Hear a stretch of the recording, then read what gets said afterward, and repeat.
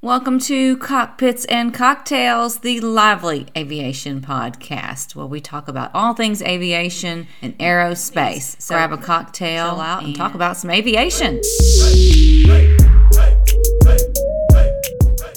Well, hello, aviation lovers. It is Natalie Flygirl Kelly. Welcome to the first episode of Season 3 of Cockpits and Cocktails. I am very excited to be here. This season, we've got some totally new people, and we have a new format that we're going to be following. So I'm very excited. It's been a while since we've actually, had a new podcast. For this season, we will have 3 co-hosts to the podcast, and I'm getting very tongue-tied. And it is myself, Natalie Flygirl Kelly, and we also have Cooper the pilot from Instagram and Stephanie on Instagram. I don't know exactly how to say her name because on Instagram it's like Stephanie, but it has like 3 or 4 I's and 3 or 4 E's so that you can find her and she can kind of differentiate herself from everyone else. Now, those 2 co-hosts are not going to be on this particular episode. This is the premiere of Season 3, and I kind of wanted to just take some time by myself and talk about some things before we transition into a whole new format. I wanted to update everyone on, what I've been doing. I have been flying more recently as a contract corporate pilot. And let me tell you, I have had so many questions and I've worked on a video. I actually made a video about this, but I haven't actually edited it. And anyone that knows about videos or you are a YouTuber or whatever, the editing is, that is the hardest, most time consuming part. I think there's some kind of fact where for every minute of actual video, finished product of the video, you spend like 3 or 4 hours. And some people are really good at it, and the more they do it, the faster they get. I just don't do it consistently enough to be fast, and it takes up a whole day or more to make like a 4 or 5 minute video. There's a lot of cool information, a lot of great ideas I have to make videos, but it's just the time editing kills me. It takes so long, and it's one of those things that maybe I'll get better at and can do more of. We've decided on this new season that we will not be video recording, which I am super grateful for right now because I can multitask, and I am doing that right now because I'm wearing a clay mask on my face. So I don't have to worry about anyone seeing me, and I can do this wonderful little beauty treatment on myself. No one really knows until now. So it's kind of like managing my time most efficiently. I love multitasking. I love doing as much as I can within a certain amount of time, and I'm able to do that since we're not going to be videoing as of yet. I mean, that can change, but we've decided to do just the audio recording because, when you add video, it's just another element of time consumption, and I have to edit the podcast myself and the audio, and it takes time, but it's not like video. It's just not quite as complicated. So all of our lives, all the new co-hosts and myself, our lives are busy and hectic and crazy, and I want this to be fun. I don't want it to be stressful for any of us. So we're just going to simplify. Still going to have a lot of great information. It's still going to be a lot of fun. But I don't really know how many people are actually watching the videos. I mean, I do know actually because it was on the channel and it tells me. But I don't really see the value in continuing the video part. If you feel differently, please let me know. You can send me a message, as always, through my website, flygirlllc.com. There's a place where you can send a message, or you can send me a direct message on Instagram. That's my favorite. I am on all the platforms, but you can find me at Flygirl Kelly on Instagram. And also we have cockpits.and.cocktails on Instagram. So you can always send a message there as well. We have 3 individuals that will be checking that out periodically and can respond to any message that you send. So I wanted to talk about what I'm doing and how I got here. And this will be very helpful and beneficial to people of all ages and all experience levels. It's just like more education for you to help you determine, what your path in aviation should be, or if it's not for you, then at least you have the information and you can pass it on to someone else that might be a better fit for the type of flying that I'm doing now. And I know it's kind of like this mysterious path. There's not a whole lot of information out there about how to get into corporate contract flying or corporate flying or contract flying. Everybody can kind of figure out how to get to the airlines, and that's kind of like a clear cut like path. And there are things put in place. There's a process you go through if that is your ultimate goal to get to the airlines. Whereas the contract or corporate side is a little more, I don't know if vague's the word, but it's because it's so unique. Every person's, I think, pathway to that type of flying is unique. And, there's just not a whole lot of information out there. So I want to talk about it. People want to know about it and they ask me questions about it. And I think it's easier to put it all kind of in one place. And that's why I've decided to do this podcast. So all the information is here. I can, tell it in my own kind of way that I tell things in my own voice. And hopefully, you'll get a real sense of what it's like, how I got here, if it's something for you or not. Pros and cons I'm going to talk about a little bit. We are going to keep these podcasts under an hour, so it could be less. It will not be more because I just don't think I could talk for a whole hour. My beverage of choice today, because this is, Cockpits and Cocktails, is actually Buble Bounce. And this is kind of new for me. It's caffeinated sparkling water. This is citrus cherry. I do like LaCroix and sparkling water. It's just, some people hate it, but I think it's just like, to me, it's just a little bit different than just plain water. And I'm much more likely to drink water if I have like a sparkling water. I like a little bit of flavor. I don't like anything too sweet. And the Buble Bounce has a benefit of caffeine in it. And, caffeine, I limit it because, especially after like 3 o'clock, I don't drink that much caffeine, if anything, because I don't want to be wide awake at night. And that's kind of what I've learned my time frame is. Definitely after 4, there's no caffeine at all. But I actually gave up. Well, I wouldn't say I gave up, but I've limited my coffee during Lent because it is Lent right now. And coffee is my number one beverage of choice. Iced, hot, whatever. It can have cream. It can have sugar. It can be plain, black, whatever. I don't care. I just love coffee. I love sipping on something warm. And it's like this habit of having a mug in my hand that I love. So because I've only limited myself to 1 cup a day during Lent, which I know that may not be a sacrifice to many, but it is a huge sacrifice to me. I have kind of added this caffeinated sparkling water, and I only have one, if at all, during the afternoon. It's usually about this time of day, about 2:30, where I need a little bit of caffeine, and I find myself, if I don't get caffeine, then I start reaching for things like M&Ms and sugar and suckers and Twizzlers and jelly beans and just something with some sugar to help me, like, kind of give me a little extra boost. So I feel like this is kind of healthy because it's water and it's clear. So you don't really think that you're drinking anything bad. I hope I'm not. If I am, please don't tell me. Let's just let it be. So that's what I'm drinking. Now, let's talk about where I'm at. I'm flying, I'm a CFI. I have very few students as a CFI.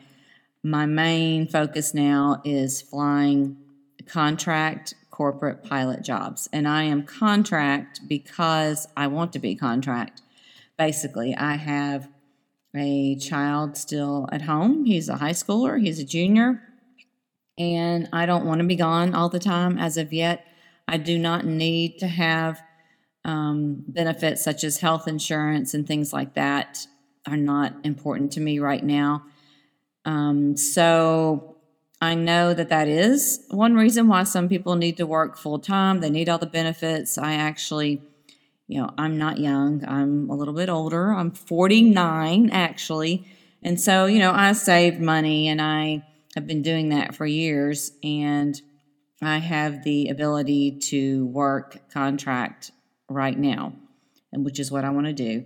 And I tell you, it's challenging because I would like to fly more, but I don't want to be away from my son. He's only going to be with me another year and a half or so. So I don't want to miss that. I have 2 older sons that are already gone, and I am, I know it's just going to fly by. So I want to be home while he's here. Now the contract, one of the things about that's great is, I can pick and choose which jobs I'm going to fly if someone needs me. I am type rated as an SIC in Citation 500 series and 525 series. Now, the SIC, what that means, and I can go into that as well, is let me just pause there, and I'll cover that some more later. So that's one of the benefits, as I was talking before. I can pick and choose how much I fly, who I fly with, where I'm going. I have not had, I wouldn't say I haven't had any overnights. I fly for one client that has a home outside of the country, and I do fly with him every 6 to 8 weeks or so, and that requires a night or two, kind of at my discretion of being gone. The other thing that I like about it, which is a plus and a con, is that you do get to fly with different people.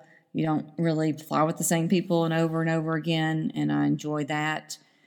I enjoy flying with different airplanes. I can only fly on these particular Citations, but each airplane is different. Some, have round gauges. Some have just decked out brand new glass cockpits, so I get a little bit of variety with the airplane, but it's not so foreign each time I get into it. It is basically still the same airplane. And the other thing is I'm not, contracted at all to fly with a certain company for a certain period of time. That is another thing that I like about it right now at this point in my life. Some of the cons would be that you really don't know, when you're going to fly. And so there can be large gaps in when your next flight's going to be, and you don't know who you're going to fly with. Some people are great pilots and some people aren't so great. You don't know exactly what's going to be expected of you on each flight. So that's a little bit, I don't know if unnerving's the word, but each flight is different, and you got different personalities, and you don't always know, what it's going to be like, because this is Part 91 that I'm flying. So there aren't a whole lot of standardization and what do they call it? SOP, standard operating procedures that you are using every time you fly. It varies from pilot to pilot, from plane to plane. The other thing would be no benefits. Obviously, that's huge for many people. And I guess, another con would be that there is this lack of consistency. If you have a large gap when you are flying, let's say it's been 2 weeks, you don't have the ability to be consistent and practice repetitively, things like copying down clearances, or you're talking to ATC, or entering flight plans and changing things like that for me, I get better with the more I do them. I would say that's the same for many people. And when you have large gaps, you kind of it's just like flight training. You say don't have large gaps because then you have to kind of go back and relearn things. And for as far as money and being efficient, it's best to be very consistent and keep your lessons, 2 or 3 a week or something like that. And it's similar flying jets as well. Consistency helps you build upon your skills and get better and better and faster. The other thing that I think is a con would be the PIC of the plane. Their expectations varies pretty drastically with each person you fly with. Sometimes some PICs want you to do, get all the clearances, talk to air traffic control. You're in charge of the avionics. You're doing all these call outs. They want you to do a whole lot of stuff. They just want to fly the airplane. And some people don't really want you to do much at all. They're just like, well, every once in a while, if you could do this or this. So that is very different each flight, with each person. You don't really know what they're going to want you to do. And getting those expectations kind of set up early on is important. The other thing would probably be that would be a con would be it's slow at first to really get your name out there. And so much of it in corporate or business aviation is all word of mouth. And being able to get your name out there in front of companies that, convenient to your home so that you can get more jobs. And it's like a slow kind of process to have plenty of people that know you and can call you and fly with you, kind of building up that, what I would say, book of business kind of thing, I think is a good term. Then you get all these contacts, and it just takes a little while for your name to get out there that you're available and that you are, a good pilot or someone that they're going to call, because they have their people probably that they call. Unless something happens to them, then they're not really looking for someone new. So getting the word out there that you're available is probably one of the challenges as well. But how did I get here? Well, I got to this point because I was, I don't know, many of you know that I started flying about 6 years ago at the age of 44. So this is a new chapter, second career, I would say. I was a stay-at-home mom and didn't really have a desire to go to the airlines. Now, I'll never say never because things change. It may be something I want to do someday. I have no idea. I mean, there are times it sounds like pretty cool, new challenge and adventure, and sometimes it doesn't sound that appealing to me. But I kind of thought that the contract, or at least the corporate pilot life, I would really enjoy, and I do still think that, and that's probably the direction I'll head when my son goes off to college and leaves me all alone. Then I think I would like to do full-time because I do want to build up more time, and I want to eventually be PIC, and I want to fly other airplanes. So it's all about building time and seniority and all that. So I definitely think I want to do that here in the next couple of years. However, getting here, it's working for me right now based on some of the things I've already discussed, but I had a lot of friends and connections just from my husband and some of the people around us that were already involved in managing, it's like aviation management. They were managing fractionally owned jets, and I had actually flown with them a few times and enjoyed that type of job. And it was very appealing to me because the small scale of it was appealing, the family kind of atmosphere where you get to know all the pilots there. If it's a small operation. And I'd say many Part 91 operations are, although there are some pretty big ones that are also Part 91. I think PlaneSense is 91, and that's pretty big. But, they're small. You kind of know all the pilots. You get to know all the clients. That has always been appealing to me. So I kept in contact throughout my training. As soon as I began, I kept in contact with a couple of the acquaintances, guys, they happen to be men, managing these jets, and would just periodically touch base with them, as I'm building hours and finding out what the market looked like, what are you looking for, what kind of planes are you flying these days, what's kind of in the future. And as I approached about 1,000 hours, I reached out to someone, and he had suggested that I get my SIC type rating. I didn't really know there was such a thing. I thought you just went to, PIC, and I didn't really understand that you can also go get your own type rating. I always assumed you needed to be hired by someone and you sign a contract, 2-year contract or something, and they send you off.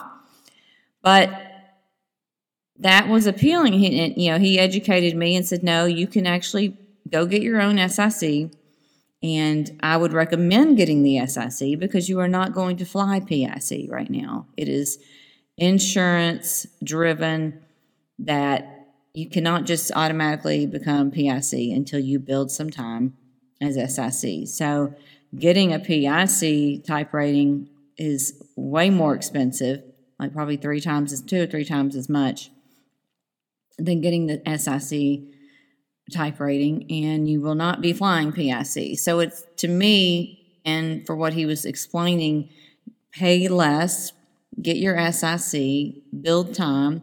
Perhaps you will get on with a company that will pay for your PIC at that point.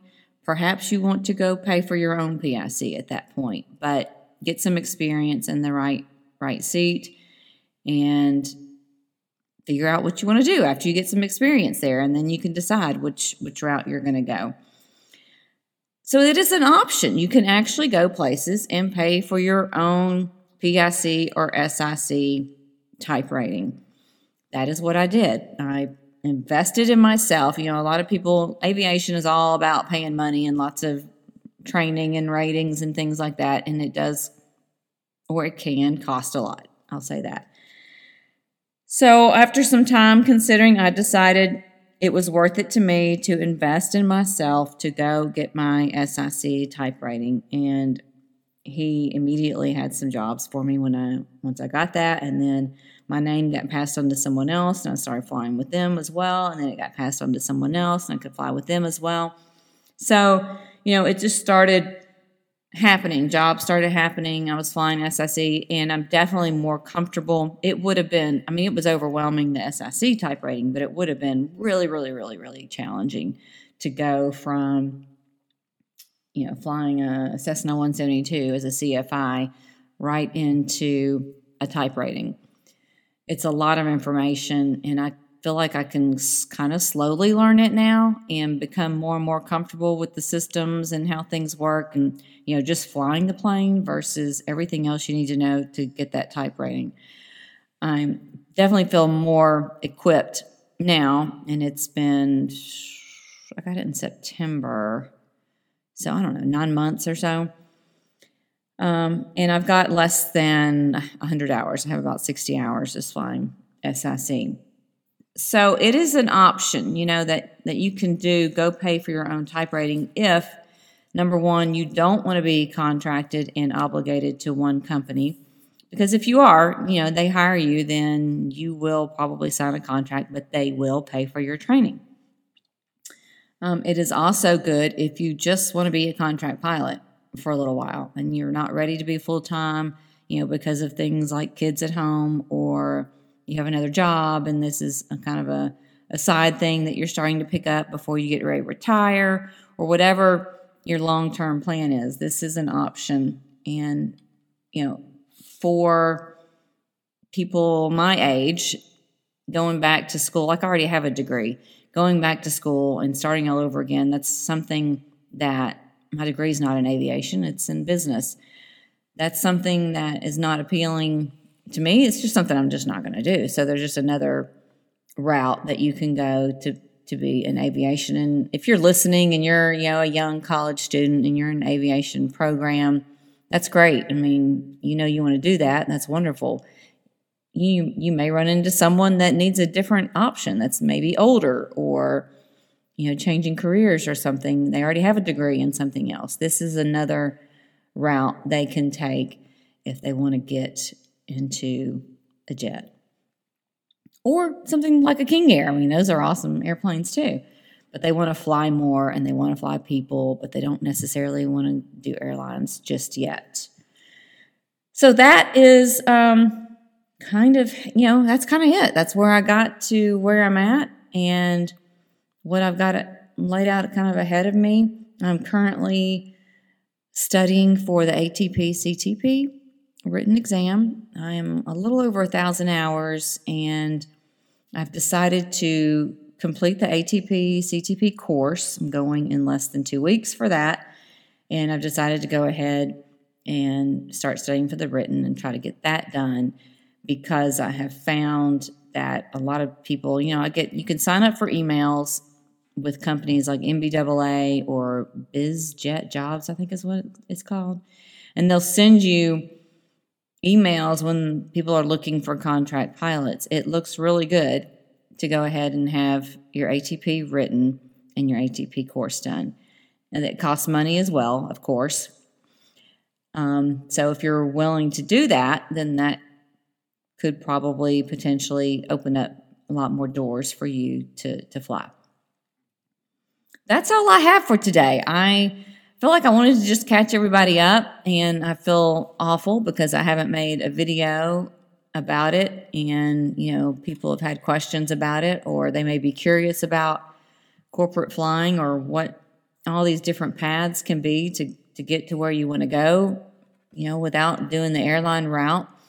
And as I said, I don't know if I'll ever do the airlines. I'm not sure right now. I'm happy with this path that I'm on. I'm not anti-airline or anything, but this will hopefully give you a little bit of a picture. Now, if you absolutely need to have benefits and you're younger, but you want to be in corporate aviation, then you can still do the same thing. You can pay for these things yourself, and it's just going to make you probably stand out more with companies that are hiring full-time pilots. If you already have these things, if you already have an SIC, you're picking up contract jobs and you're building hours in the jet. So that looks good. If you have shown that you're willing to invest in yourself, if you're showing that you're spending your own money to get these type ratings, that looks good. If you're spending your own time and money to get your ATP written done or your ATP CTP course done, then that looks good. It shows that you're really dedicated to becoming a better pilot and to getting all this education yourself, and you are willing to invest in yourself and that you are all into this. That's all I have. I am looking forward to all these cool episodes we're going to have this season with Stephanie and Cooper the pilot. I hope you'll tune in, and please tell your friends and fellow aviation lovers to tune in and to subscribe to Cockpits and Cocktails. We are on all the podcast providers, Apple, Spotify, Google. I don't know what the Google one's called, but we're on all of them, and we're always looking for new people to have on the show and new ideas, and open to any comments, questions, thoughts that you have. You can send those to the Instagram page for Cockpits and Cocktails. That is cockpits.and.cocktails. Until next time, cheers.